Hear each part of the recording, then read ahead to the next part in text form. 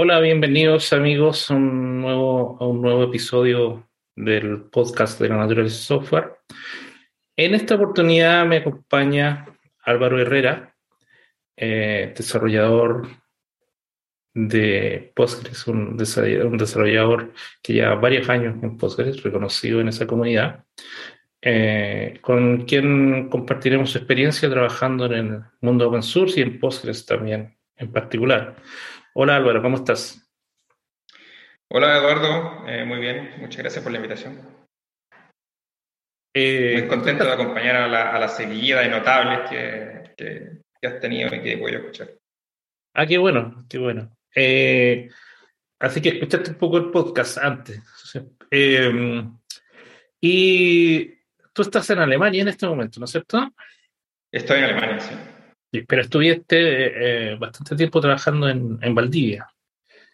Sí, yo salí de la U, digamos, inmediatamente después de salir de la U me fui a vivir a Valdivia y estuve allá unos 15, 16 años, no estoy muy seguro, y después de todo ese tiempo decidimos venir a probar suerte, a ver cómo nos venía acá. A ver si es que nos gustaba el ambiente por un lado y sé que nos acostumbramos a un entorno completamente diferente. Acá el alemán es complicado, ninguno de nosotros habla alemán, entonces se pone desafiante. Uno pensaría que estando en Valdivia algo de alemán también sabrías. No, pero bien, cuéntame, tú estás ahora, tú llevas muchos años trabajando en Postgres, entonces sería bueno si nos contaras un poco tu historia, cómo llegaste a Postgres, cómo te empezaste a involucrar en el open source y cómo has vivido de eso. Hay gente que tiene preconcepciones sobre el open source, incluso algunos creen que es como... Y también hay mucha crítica de que hay algunos proyectos incluso que no son financiados a su gente, digamos, a la gente que contribuye. Pero me gustaría hablar de eso después, pero me gustaría que contaras primero tu historia en el open source, cómo llegaste a Postgres, cómo lo conociste, cómo te integraste y en qué estás ahora. Bueno, yo llegué a Postgres casi por casualidad, porque trabajaba en una empresa que necesitábamos guardar datos. Ninguno de nosotros de la empresa tenía idea sobre datos. Yo no tenía idea de lo que era una base de datos. Y me tocó investigar, y como era una empresa, era una startup que no tenía presupuesto para estar comprando bases de datos comerciales, dijimos, bueno, busquemos alguna base de datos gratis que podamos usar de Internet. Y entonces encontramos MySQL, encontramos Postgres, y decidimos explorar cuál de las dos era la más interesante. Y leyendo por la red lo que nos interesaba más, que no era tanto el rendimiento, que era en lo que brillaba MySQL en ese tiempo, sino en la consistencia, decidimos quedarnos en Postgres. Esa era la empresa Atentus, que todavía sigue funcionando, le va bastante bien, venden servicios de monitoreo y usan mucho Postgres. Ellos tienen sistemas, manejan hartos datos. Bueno, manejaban hartos datos en el tiempo que yo estaba allá, porque desde entonces, si bien Atentus seguramente ha seguido creciendo, es distinto la manera como ha crecido la industria. Ahora hablamos de bases de datos grandes y son, no sé, por lo menos estamos hablando de decenas de terabytes de datos. Bueno, pero volviendo a la historia, habiéndome metido en el tema de las bases de datos en la universidad, eh, y no teniendo ningún otro tema para hacer mi memoria, decidí que me interesaría hacer mi memoria trabajando en Postgres, viendo cómo me iba con la comunidad de Postgres. Eh, Me puse a leer la lista de correo, hice algunas preguntas para tratar de entender cómo usar el sistema, y en eso me metí en el grupo de desarrollo. Entonces empecé a hacer algunas preguntas sobre desarrollo y mandé unos pequeños parches, y entonces dije, bueno, a lo mejor puedo convertir estos mismos parches que mandé a Postgres, que eran cuestiones triviales, muy pequeñas, en mi memoria de ingeniería. Y entonces ahí lo más difícil fue conseguir un profesor que estuviera dispuesto a hacer una memoria basada en un desarrollo con open source. Y la verdad es que le pregunté a varios y ninguno me pescó, hasta que fui a hablar con Claudio Gutiérrez, y él me apoyó en el proceso de cómo elaborar una memoria de ingeniería basada en un desarrollo trabajando con una comunidad open source. Entonces, bueno, estuve un tiempo desarrollando una característica que era bastante difícil, porque en el fondo Claudio me convenció que yo no sacaba nada de hacer una memoria haciendo puros parches triviales, tenía que ser algo difícil, tenía que coger algún tema complicado para desarrollar. Entonces me metí en una cosa que se llaman save points. En ese tiempo Postgres no soportaba save points. Entonces me puse a hacer los save points. Pero resulta que implementar save points fue bastante difícil, me demoré bastante. Y para el tiempo en que se cumplía el plazo de mi memoria, ese desarrollo estaba a la mitad. Entonces, bueno, terminé de redactar mi memoria, presenté, me titulé y le dije a la comunidad de Postgres, bueno, yo hasta aquí llego porque se me acabó el tiempo y yo tengo que buscarme una pega. Entonces, aquí tienen el parche incompleto, hasta luego. Y entonces fue que me contactó Bruce Momjian, uno de los miembros del comité central de Postgres, para decirme, oye, tengo una empresa que está interesada en que tú termines este trabajo porque ellos quieren tener esta característica de Postgres. Así que financiado por esa empresa, que es Fujitsu, me dediqué durante varios meses a terminar los save points y, por supuesto, con algunas dificultades, tuve bastante ayuda y esa cuestión es crucial, yo pienso, en la comunidad open source. Entre varios pudimos completar la implementación de lo que estábamos buscando. Entonces yo tenía algunas ideas, implementaba cosas, pues venía Tom Lane, que es el grande del grupo de desarrollo de Postgres, y Tom me decía, no, esto está todo malo, hay que hacerlo de esta otra forma. Entonces, en parte tomando código suyo y en parte reimplementando las ideas que él me daba y usando también el input de otros ingenieros de la comunidad Postgres, logré completar los save points y finalmente fueron parte de, digamos, se incorporaron a una versión que hasta, pero ya ni siquiera me acuerdo qué versión era, versión Postgres 8.0. Y entonces, habiendo terminado mi trabajo con Fujitsu, empecé a preguntar en otros lugares a quién podría estar interesado en seguir mi trabajo. Y así fue como llegué a la empresa Command Prompt, que en ese tiempo era una de las pocas empresas comerciales en torno a Postgres que tenía negocios que funcionaban en Estados Unidos. Y entonces Command Prompt me contrató como consultor. Estuve en Command Prompt, no sé, varios años, unos 5 o 6 años. Y en ese tiempo me tocó trabajar tanto en Postgres, desarrollando algunas características más, como en productos privativos, comerciales, digamos, derivados de código cerrado, de Postgres que eran propios de Command Prompt. Tenía un sistema de replicación, por ejemplo, que se llama Mammoth Replicator, que había desarrollado una empresa ucraniana. Entonces a mí me tocó mirar todo este código de los ucranianos, el Mammoth Replicator, y había muchas cosas que a mí no me gustaban. Entonces yo empecé, por un lado, a batallar contra la manera de desarrollo que tenía esta gente, que era muy diferente de la manera como se lleva adelante el desarrollo Postgres en open source. Por ejemplo, no tenían comentarios de código prácticamente. Entonces alguna vez les dijimos, oye, perdón, no, yo no. Pero el jefe de Command Prompt dijo, oye, hay que hacer una auditoría de esto para ver que no sé, algo de seguridad. Entonces los gallos hicieron, no sé, pasaron 2 semanas y mandaron un nuevo tarball con el código. Y nos dijeron, ok, ya, está auditado. Entonces yo fui a mirar el código, qué es lo que habían hecho, y en el fondo tenía comentarios. En cada función habían puesto un comentario slash, asterisco, audit, asterisco slash. Y yo como, pero ¿qué fue lo que hicieron? ¿En qué consistió esta auditoría? ¿Y cómo sé yo si la auditoría es correcta o no? No había ninguna forma de comprobar que lo que me estaban diciendo tenía ninguna asidero. Entonces, eso contrastaba mucho con la forma como yo trabajaba en la comunidad Postgres, en la cual uno manda un parche y recibes una cantidad de respuestas que muchas de ellas van a ser negativas. Es decir, no, esto está mal aquí, esto está mal allá, esto no me gusta porque aquí o porque esto. Y entonces, parte del trabajo, parte de la dinámica de trabajar en una comunidad como esta es aceptar ese tipo de críticas, ser capaz de ver cuáles de ellas convertir en código nuevo y cuáles de ellas ignorar, porque también en algún momento tienes que decir, este review que me estás mandando está mal. Y tienes que, digamos, yo tengo mi argumento por el cual implementé esta cosa de esta manera, y yo lo planteo, y entonces el reviewer también tiene que estar abierto a aceptar que quizás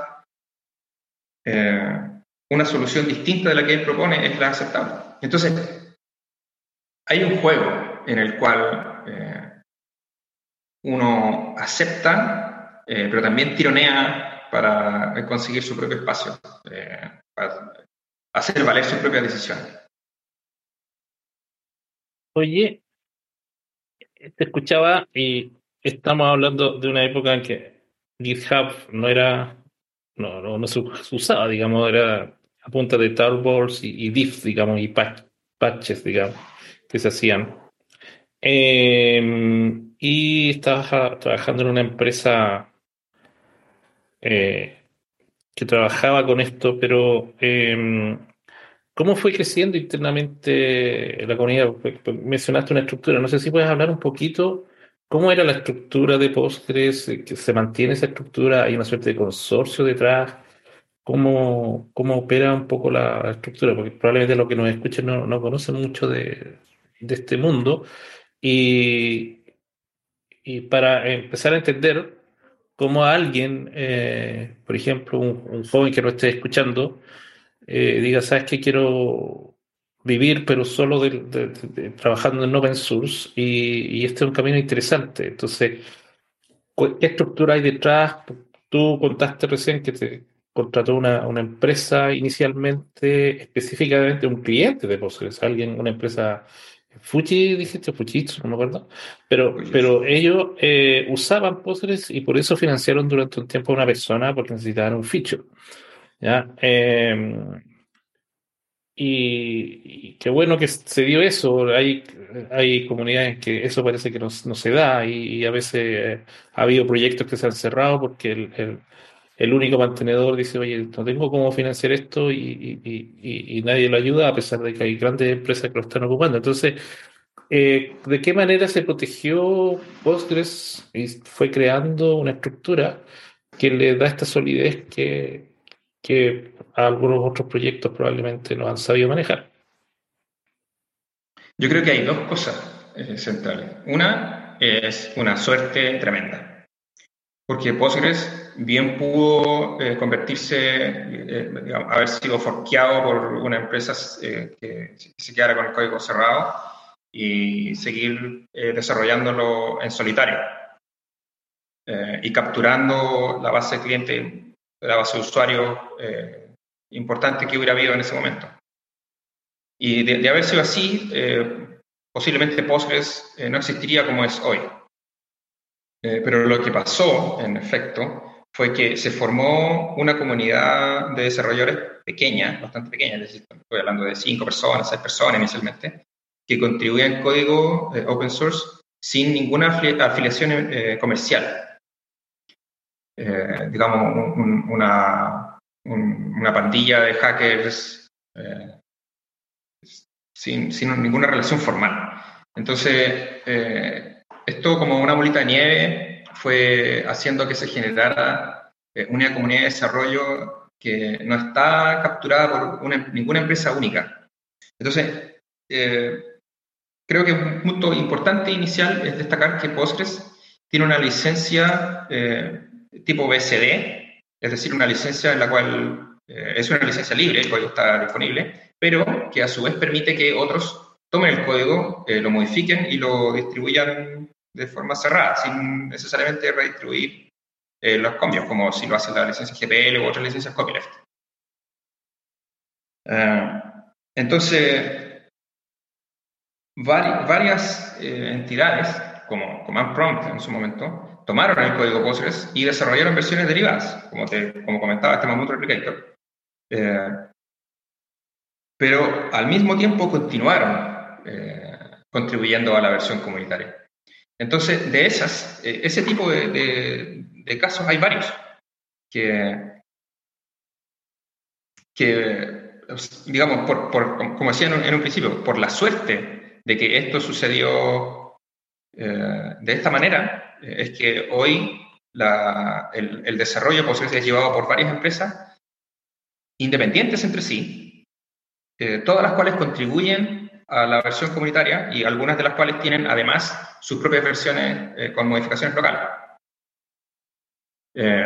Entonces, estas empresas venden servicios en torno a Postgres como soporte, por ejemplo, y mientras que tienen grupos de desarrolladores que están llevando adelante sus versiones derivadas cerradas, también están contratando ingenieros para que mantengan la versión, para que mantengan viva y vibrante, digamos, en buen estado de salud a la comunidad open source. Entonces, yo creo que es natural que muchos proyectos de open source sean difíciles de perpetuar comercialmente, porque efectivamente el mundo nos ha demostrado que hacer una estrategia comercial para el código open source es bastante difícil. Pero Postgres tuvo, como decía, la suerte de haber elaborado esta estructura en forma totalmente orgánica y no porque nadie lo decidiera, sino porque sucedió así. Tú me estabas preguntando cómo un ingeniero joven pudiera llegar a ser parte. Yo pienso que la forma es efectivamente estudiar, aprender Postgres, cómo funciona, cómo es, y una vez que tienes conocimiento suficiente como para embarcarte en tareas de desarrollo o consultoría que tengan que ver con Postgres, hacerte contratar por una de estas empresas, de las cuales hay muchas. O sea, yo ahora trabajo para Enterprise DB, hay Crunchy Data, hay Amazon, hay Fujitsu, y así, varias más. Y en todas estas empresas, o sea, el kernel o no el kernel, el grupo central que mantiene Postgres es un grupo que está todos contratados por alguna de estas empresas, ¿verdad? ¿Hay Déjame algún pensar. freelance, así alguien como que haga Alguien que sea aporte, totalmente así como, independiente. ¿sí? Yo creo que a estas alturas no quedan totalmente No, independientes, no sé, está todo el eso, mundo claro, contratado. Pero eso sí, eso es porque efectivamente para poder participar en forma importante en el desarrollo tienes que tener mucho tiempo. Y como freelancer es difícil tener tanto tiempo exacto, disponible. Es decir, claro. necesitáis la espalda financiera grande que te permita decir, yo trabajo solamente en este código y ¿Qué tan grande el código? En caso de Postgres está hecho en C, ¿no es cierto? sí, sí. ¿Y qué tan grande es como el de la envergadura del kernel de Linux? ¿Más grande? No es tan ¿Varios, grande, ¿no? varios millones de líneas de código? No, Postgres debe tener 1,5 millones de línea de código. Ah, no es tan grande, pensé que No era es tan grande, no más es tan grande. grande. Es decir, claro, 1,5 millones suena bastante, pero comparado con Linux, Claro, no es tanto. no es Son tanto. órdenes de magnitud de diferencia. Sí, no, sí. Yo pensaba que estaba más cercano a los 10 millones. Mira, la sorpresa. Es interesante eso porque es un código bastante compacto. Ahora, me acordé el otro día, hiciste en Twitter un comentario de una conferencia que alguien estaba hablando de cosas que no le gustaba de Poser, parece, y la había implementado tú. Y como tu comentario irónico era que ya, como que a conferencia que ibas, como que te tiraban palo y siempre te llega a ti, digamos. Entonces, cuenta un poco la anécdota y cuenta un poco qué te pasa con eso.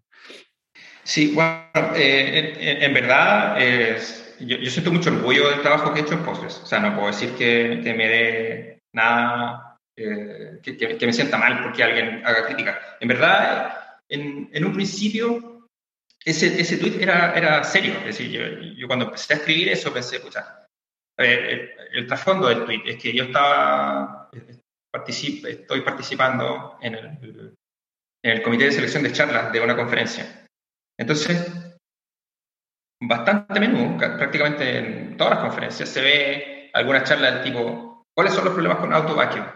¿Cuáles son los problemas con las subtransacciones y cómo los corregimos? ¿Cómo podemos mejorar los problemas de rendimiento con X cosas? Y muchas de esas cosas que se critican, que digamos que de las cuales están encontrándole pifia, son cosas que yo hice. Digamos, no sé, hace 10 años escribí el asunto hace 15 años escribí el asunto de los side points. Entonces, la crítica puntual que están haciendo en este momento es, escucha, hay un array que es de tamaño fijo y que cuando se pasa el consumo de este array, el sistema se vuelve un poco más lento, se vuelve más lento. Entonces, la crítica es, bueno, ¿qué una forma de mejorar esto? En el fondo, yo me siento orgulloso de que hayamos llegado al punto en el cual ese elemento de código que yo escribí se vuelve un problema, no porque esté malo, sino porque hemos llegado a una escala en la cual esto, que antes no era un problema, ahora sí es un problema.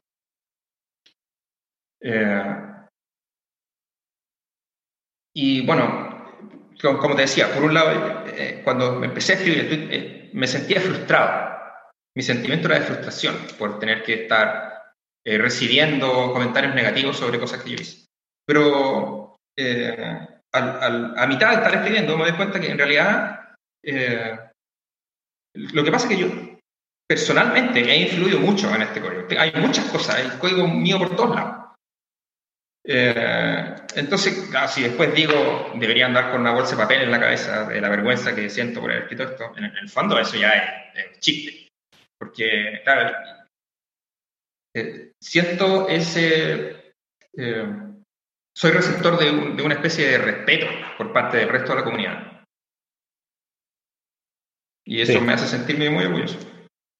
Sí, no, está bien, pues sí, has trabajado en ese código por año y como dices tú, has influido en el código.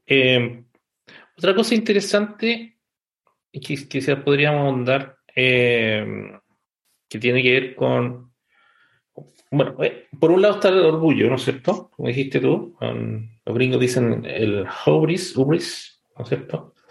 Eh, y, pero por otro lado también hay una cierta humildad, porque tú cuando partiste, y seguramente lo sigues haciendo, tú haces un pull request o un diff o un patch, lo que sea, eh, y uno no llega y pasa esa producción, eso lo revisan pares. Y eso no solamente ocurre en la comunidad de open source, sino que en las empresas que tienen buenas prácticas aplican esto de revisión entre pares, ¿no es cierto? Y donde la revisión es crítica. Y es crítica y para alguien de afuera es como bien dura. Muchas veces.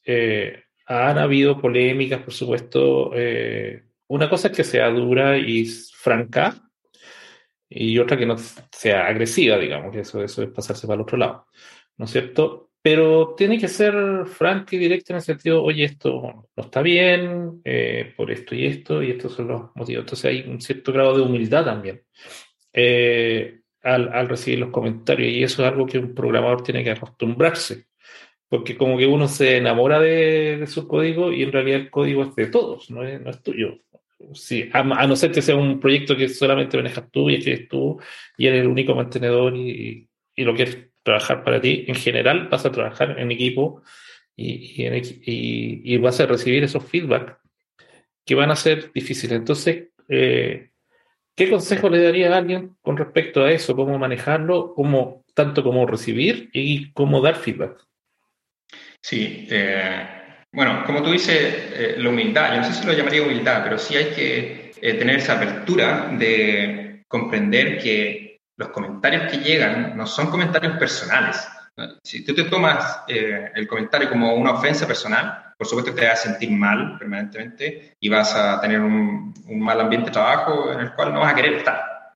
Entonces, los comentarios no son personales, sino que son técnicos respecto a el código que estás escribiendo. Por otro lado, y viéndolo desde el punto de vista de quien emite el comentario, es súper importante ser respetuoso. Es decir, en la misma línea, tú quieres que tu contraparte reciba tus comentarios y sea, digamos, no se sienta ofendido por el hecho de recibir esos comentarios.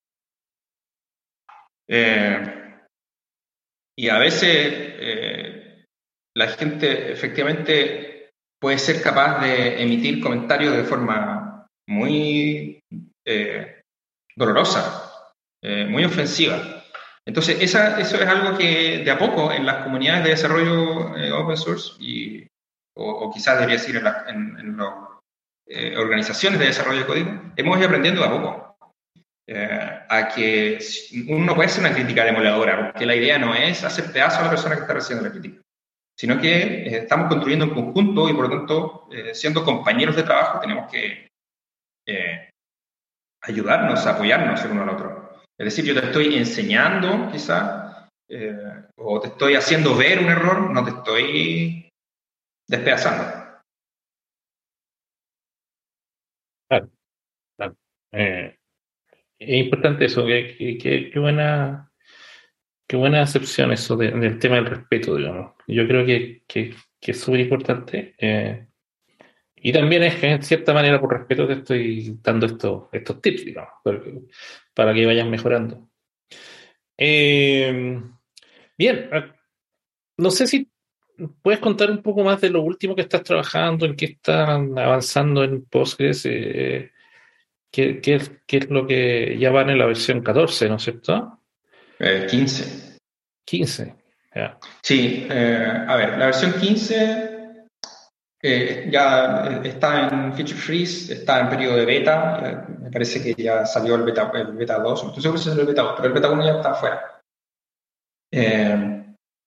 Mi trabajo personalmente en la versión 15 es haber tomado un parche para implementar la sentencia merge que habían hecho otras personas hace 4 o 5 años atrás y que tenía problemas, tenía varias deficiencias. Y entonces mi trabajo fue actualizarla, corregir esas deficiencias y sobre todo reestructurar el código para satisfacer las necesidades de los reviewers, las necesidades, no, los comentarios de los reviewers que estaban en desacuerdo con la forma como se habían hecho algunas cosas. Entonces los desarrolladores originalmente no estaban a ver cómo decirlo, en la posición mental de aceptar esos comentarios que se habían hecho. Y en efecto eran comentarios técnicos, pero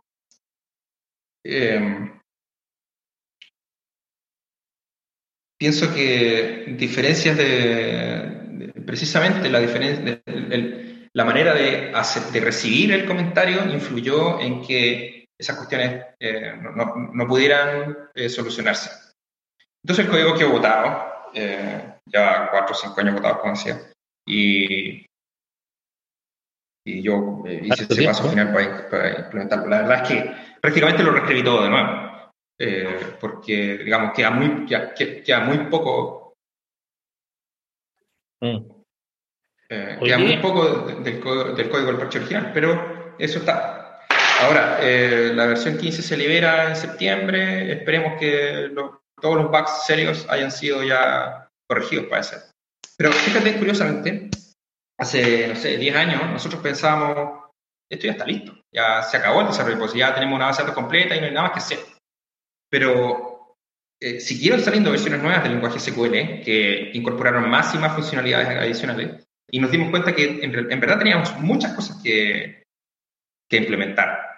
Y también hace, no sé, 10 años atrás se decidió que sí queríamos permitir, digamos, hacer que Postgres soporte replicación, cosa que antes de eso había una especie de mandato divino que decía Postgres no soporta replicación y hasta ahí llega la historia.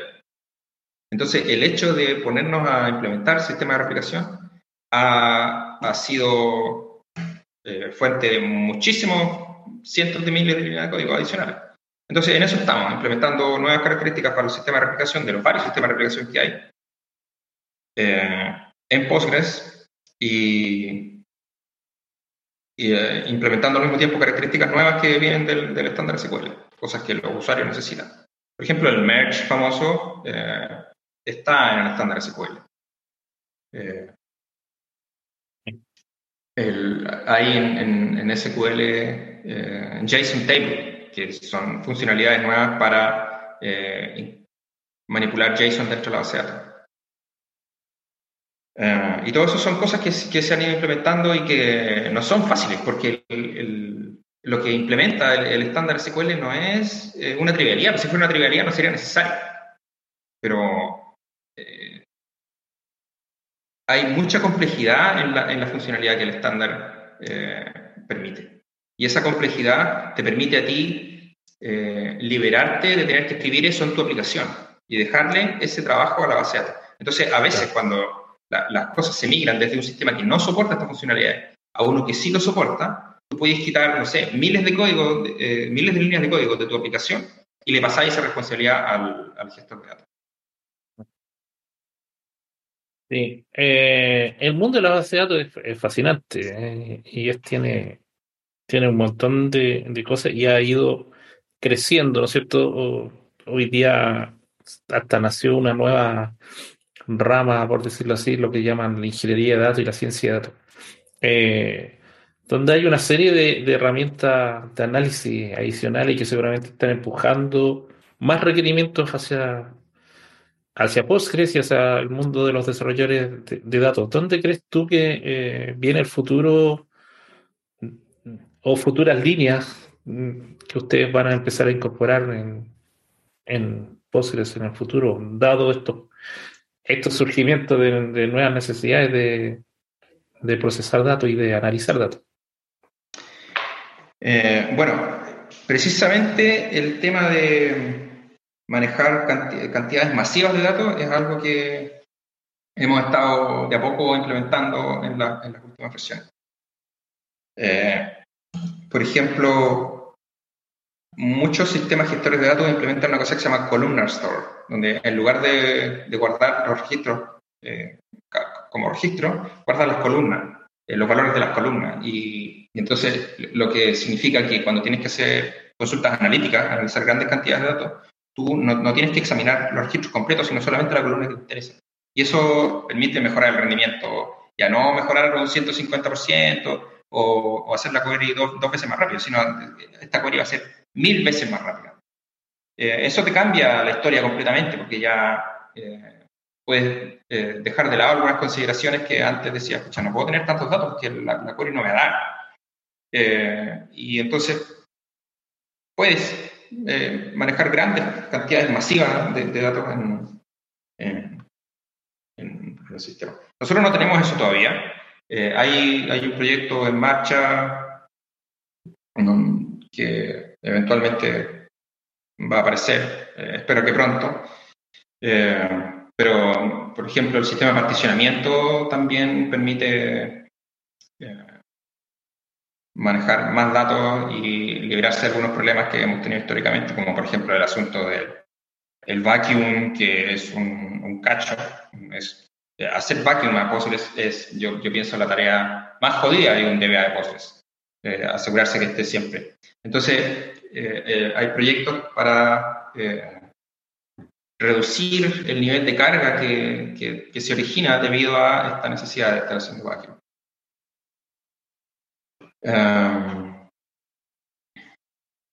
Hay otras líneas, por ejemplo, existe una cosa que se llama temporal query, que tiene que ver con guardar historia de datos. Por ejemplo, si tú tienes una tienda de zapatos, quiere decir, este zapato ahora cuesta 45, mañana va a costar 52, la próxima semana va a costar X. Entonces, el modelo de datos, o sea, tú puedes implementar eso actualmente, pero para hacer las queries que interpretan los datos de esa manera es muy complicado. Entonces, las nuevas versiones de SQL tienen operaciones, digamos, tienen constructos del lenguaje para manejar estas cosas directamente. Y en eso estamos, implementando funcionalidad que nos va a permitir ejecutar, digamos, almacenar los datos de esa manera y contestar las consultas que van de esa área. ¿Cómo se llama ese feature que mencionaste? Temporal query. Temporal query, interesante. Temporal query. Sí, hay una confusión porque nosotros decimos, en castellano decimos las tablas temporales, son las tablas que se desaparecen automáticamente. Claro, Pero eso en inglés se llama temporary tables. correcto. Y lo Temporary. otro, temporal query, es no sé cómo decirlo, ¿no? Porque si luego queries temporales, bueno, como que no tiene mucho No, sentido. no, No sé cómo sí, llamarlo. ¿Cachai? no nos ayuda ahí el lenguaje como Claro. programada, alguna cosa así, programada en el tiempo. Es interesante porque, claro, puede ser un feature interesante. Puzzle también tiene una serie de objetos, tiene objetos también adentro, ¿no? Tiene manipulación de objetos. Mm, yo creo que eso fue unas cosas que se agregaron en un momento 20 años atrás y que Funcionaron bien, no, no digamos. pasaron, no pasaron, no pasaron la prueba del tiempo. Claro, porque como que está de moda esa idea de las bases de datos objetuales, ¿no es cierto? De objetos, que tuvieran objetos adentro y Sí, no, y exacto. no, y no columnas. Y en realidad al final las columnas son mucho más prácticas. Pero sí después aparecieron estos tipos especiales como guardar un JSON o guardar un XML, cosas de ese estilo. Ahí sí, digamos. Porque a veces hay data semiestructurada que no te interesa tanto consultar y la tiras en esta como bolsita, ¿no es cierto? Sí, Pero igual la data hay que tener. semiestructurada, Mm, la data semiestructurada también es una cosa bien importante en Postgres que ha sí, permitido que mucha gente que viene de otro sistema de base de datos, no sé, MongoDB, MongoDB. se pueda migrar a Postgres, porque ahora tenemos soporte para que la cuestión funcione. Y hay algunas mediciones que dicen Postgres es más rápido que MongoDB haciendo la tarea de MongoDB. Así que, Sí, parece que vamos por buen camino. una de las razones entre comillas, el éxito de MongoDB, la popularidad era que esta integración directa hacia JavaScript, ¿no es cierto? Y de que podía manipular. Pero Postgres fue agregando eso y respondió bastante rápido a eso, digamos. Y como dices tú, efectivamente, yo recuerdo discusiones hace unos años atrás de MongoDB, que todo el mundo lo quería ocupar para todo, y en realidad creo que no. El caso de uso para la data semiestructurada no es tan amplio como para las bases de datos relacionales, pero a mí lo que me sorprendió es lo rápido que respondió Postgres a MongoDB incorporando soporte para JSON. Y eso habla bien quizás de la comunidad, de cómo funciona, de cómo es capaz de responder a esto. O sea, tuvo una cosa que no funciona tan bien como los objetos, pero esto que agarró popularidad funcionó bastante bien y se respondió rápido, ¿no? Yo pienso que ahí brilla el modelo multiempresa que tiene Postgres, porque no nos vemos limitados por la visión de una única empresa eh, sobre a dónde queremos ir. Entonces, si alguien quiere implementar JSON, bueno, allá implemente JSON. Otro va a querer implementar el asunto de las queries temporales, otro va a querer implementar columnar store. Y entonces, mientras nos aseguremos que todo funciona con todo, digamos que todo interactúa correctamente con todo el resto, vamos construyendo caminos eh, en diversas direcciones. Entonces, esa diversificación me parece a mí que es muy positiva. Sí, sí. Es bien interesante eso. Incluso hay una versión de Postgres con temas GIS, ¿no es cierto? De geográfico. Eso no está dentro del Eh, core de Postgres, ¿o sí? Postgres ofrece un sistema de extensiones. PostGIS es una extensión a Postgres. Es un proyecto que se lleva separado, tiene un grupo de desarrollo completamente diferente y la interacción es a través del sistema de extensión. Entonces Ah, ya. tú instalas tu Postgres, le pones el paquete PostGIS, le dices crea la extensión PostGIS y tienes la funcionalidad instalada y ya puedes usar tu Postgres. Toda la funcionalidad de Postgres funcionando para datos geográficos. Sí, y PostGIS me parece es la extensión estrella en el Sí, mundo.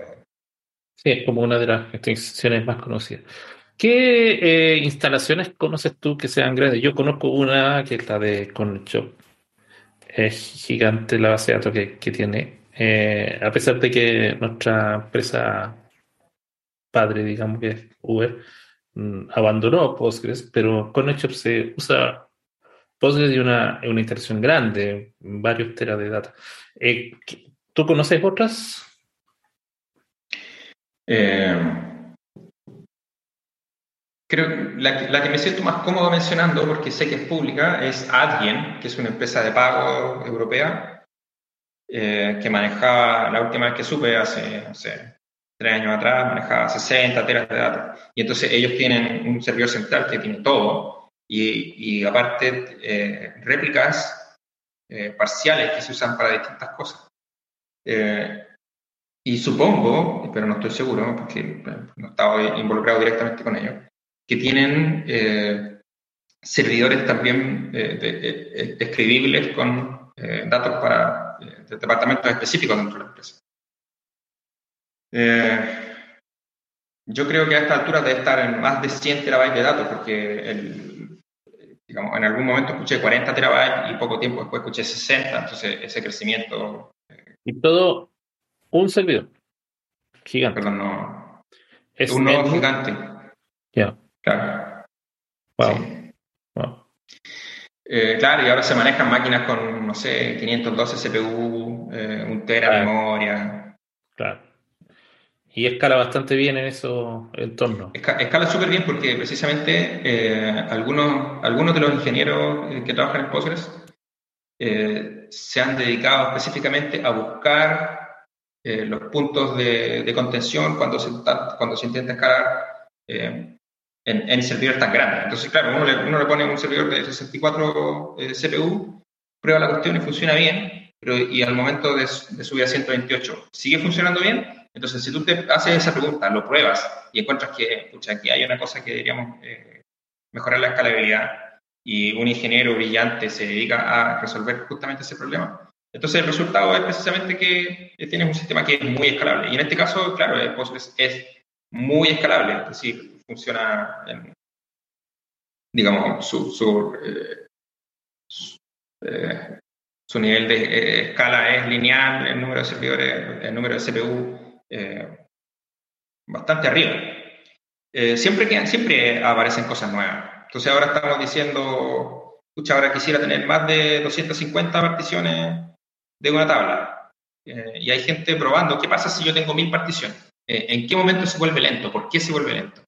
¿Y cómo puedo quitar esa restricción? Y entonces, versión a versión, vamos mejorando esas cosas y se permite crecer cada vez más. Interesante. Y bien, ya estamos llegando como hacia el final. Entonces, me gustaría, si tienes alguna reflexión ya más de tu carrera de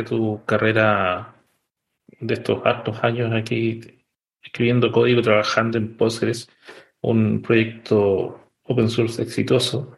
No sé si tienes algunas reflexiones que compartir y quizás de repente, no sé si consejos, pero cosas que te gustaría haber sabido antes en dedicarte profesionalmente y que te gustaría haber escuchado, que puedan servir y ser útiles. Yo, gran parte de la gente que está escuchando este podcast está dividido. Hay un lote que debe ser todos mis amigos, que son pero hay un lote interesante de gente joven y también mujeres que también me sorprende que haya aumentado la cantidad de mujeres porcentualmente respecto a lo que es la industria, digamos, pero jóvenes. Entonces estamos veintitantos años, 20, no más de 30, y que seguramente están escuchando esto porque quieren aprender y quieren saber de esta gente que lleva hartos años en la industria, qué es lo valioso y qué es lo que aprenden. Entonces, si puedes reflexionar un poco qué es lo que has aprendido, qué es lo que te habría gustado que te hubieran contado antes y lo bueno y lo malo. Y quizás dejar, como te decía, algunas reflexiones.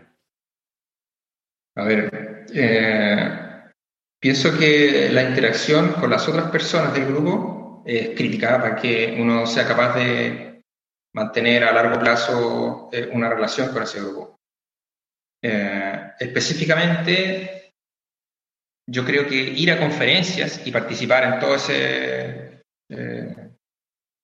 hallway track, o sea, en las conversaciones de pasillo, y llevar eso a un extremo ya casi exagerado, lo más posible, de interactuar con las otras personas, para poder conocerlas, poder entender cómo son su realidad cultural y cómo la forma como ellos se manifiestan en la comunicación, para que después cuando vuelvas a trabajar en un ambiente técnico, digamos, a través de una lista de correo o como sea el mecanismo que se usa para comunicar,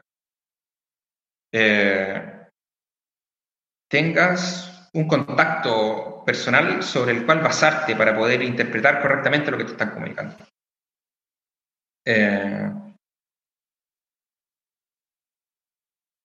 Lo otro, el respeto, como decía, creo que es fundamental.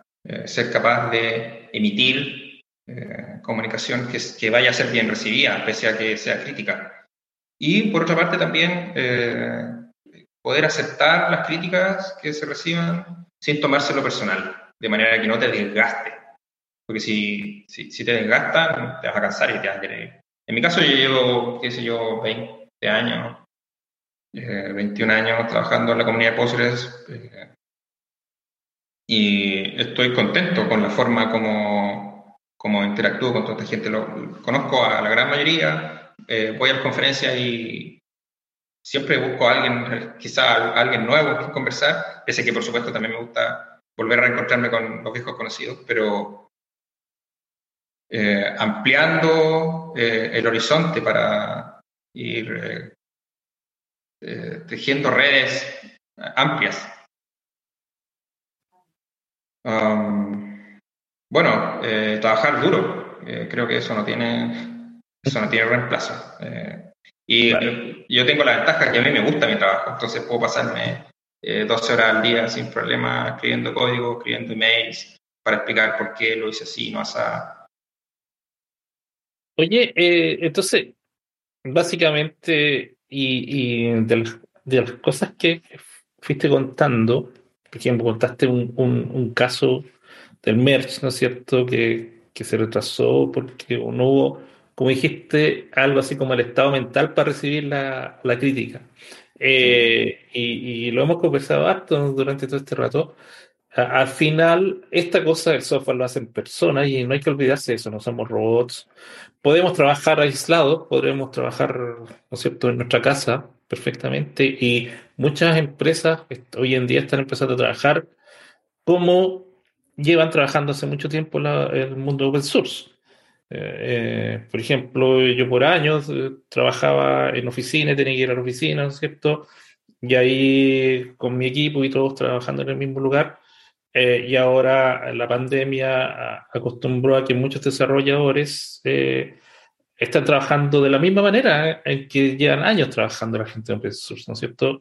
Cada uno en su casa, enfocado, aislado, necesi- eh, pero se comunica y tuvimos que aprender y afortunadamente estaba la experiencia del mundo open source, que quizá yo creo que no se le reconoce, pero de cierta manera es ese modelo el que replicamos durante la pandemia en muchas empresas, digamos, más tradicionales, en el desarrollo de software. Y por eso quizá el desarrollo de software está pasando esto de que la gente ya no quiere volver a la oficina. Pero aún así, tú estás mencionando algo que es súper relevante, que es el contacto humano.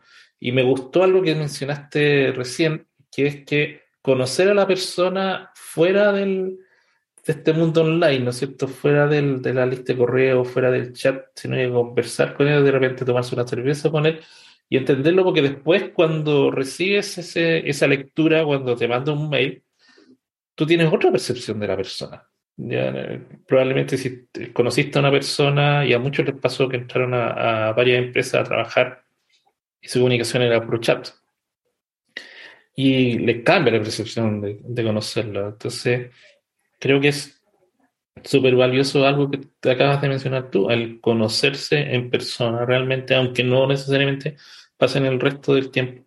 Te ayuda a entenderla mejor en tu trabajo, te hace más eficiente, ¿no es cierto? Sí, yo creo que la comunidad de Postgres específicamente ha sido siempre bastante respetuosa y las relaciones personales han sido buenas. Cuando hay diferencias, se tratan de resolver, no hay flame wars, ¿no? Por ejemplo, ocurría en las listas de correo de Linux o de los BSD, donde la gente se odiaba, pero en forma profunda, y eran incapaces de sacar cosas adelante porque tenían rencillas personales. En el fondo, esas rencillas personales son malentendidos, digamos, no fuiste capaz de ponerte en contacto con la otra persona. A lo mejor a alguien no te gusta y está bien. Es decir, no tiene por qué caerle bien a todo el mundo ni viceversa. Y en esos casos supongo que lo que uno hace es no involucrarte más en los desarrollos con esa persona, pero eso no quita que uno siga siendo respetuoso. Y cuando deja de existir el respeto, aparecen problemas de toda clase. O sea, yo sé que en algunas comunidades open source ha habido eh, divisiones profundas por cosas, bueno, eh, No más a la personal, por ¿no? cosas pequeñas que se van agrandando de a poco, Mm. quizás. Sí, quizá, como dices tú, el respeto, la empatía por el otro y no partir de una posición así como tan dura. Y como dices tú, no tiene por qué agradarte la otra persona, pero si estás trabajando con él, tienes que respetarla. Porque hemos visto, como dices tú, en comunidades han habido situaciones bien tristes, ¿no es cierto? Bien dramáticas. Eh, Bien, Álvaro, no sé si quieres agregar una última reflexión Eh, o alguna invitación, no sé. bueno, en términos de invitación, podría decir, por favor, vayan, descarguen el beta de Postgres 15 porque hay que probarlo y encontrar todas las pifias y ojalá nos llegaran 1000 correos con la cantidad de problemas que se encontraron, porque así los podemos corregir antes de la versión final. Eh, a nivel de reflexión personal, yo estoy muy contento de haber tenido la suerte, porque en el fondo hay mucho de suerte en mi carrera, de estar trabajando ahora como ingeniero para EDB, seguir desarrollando Postgres Open Source, no haberme visto obligado a arrancarme alguna versión comercial cerrada, porque eso también limita el ámbito en el que uno trabaja.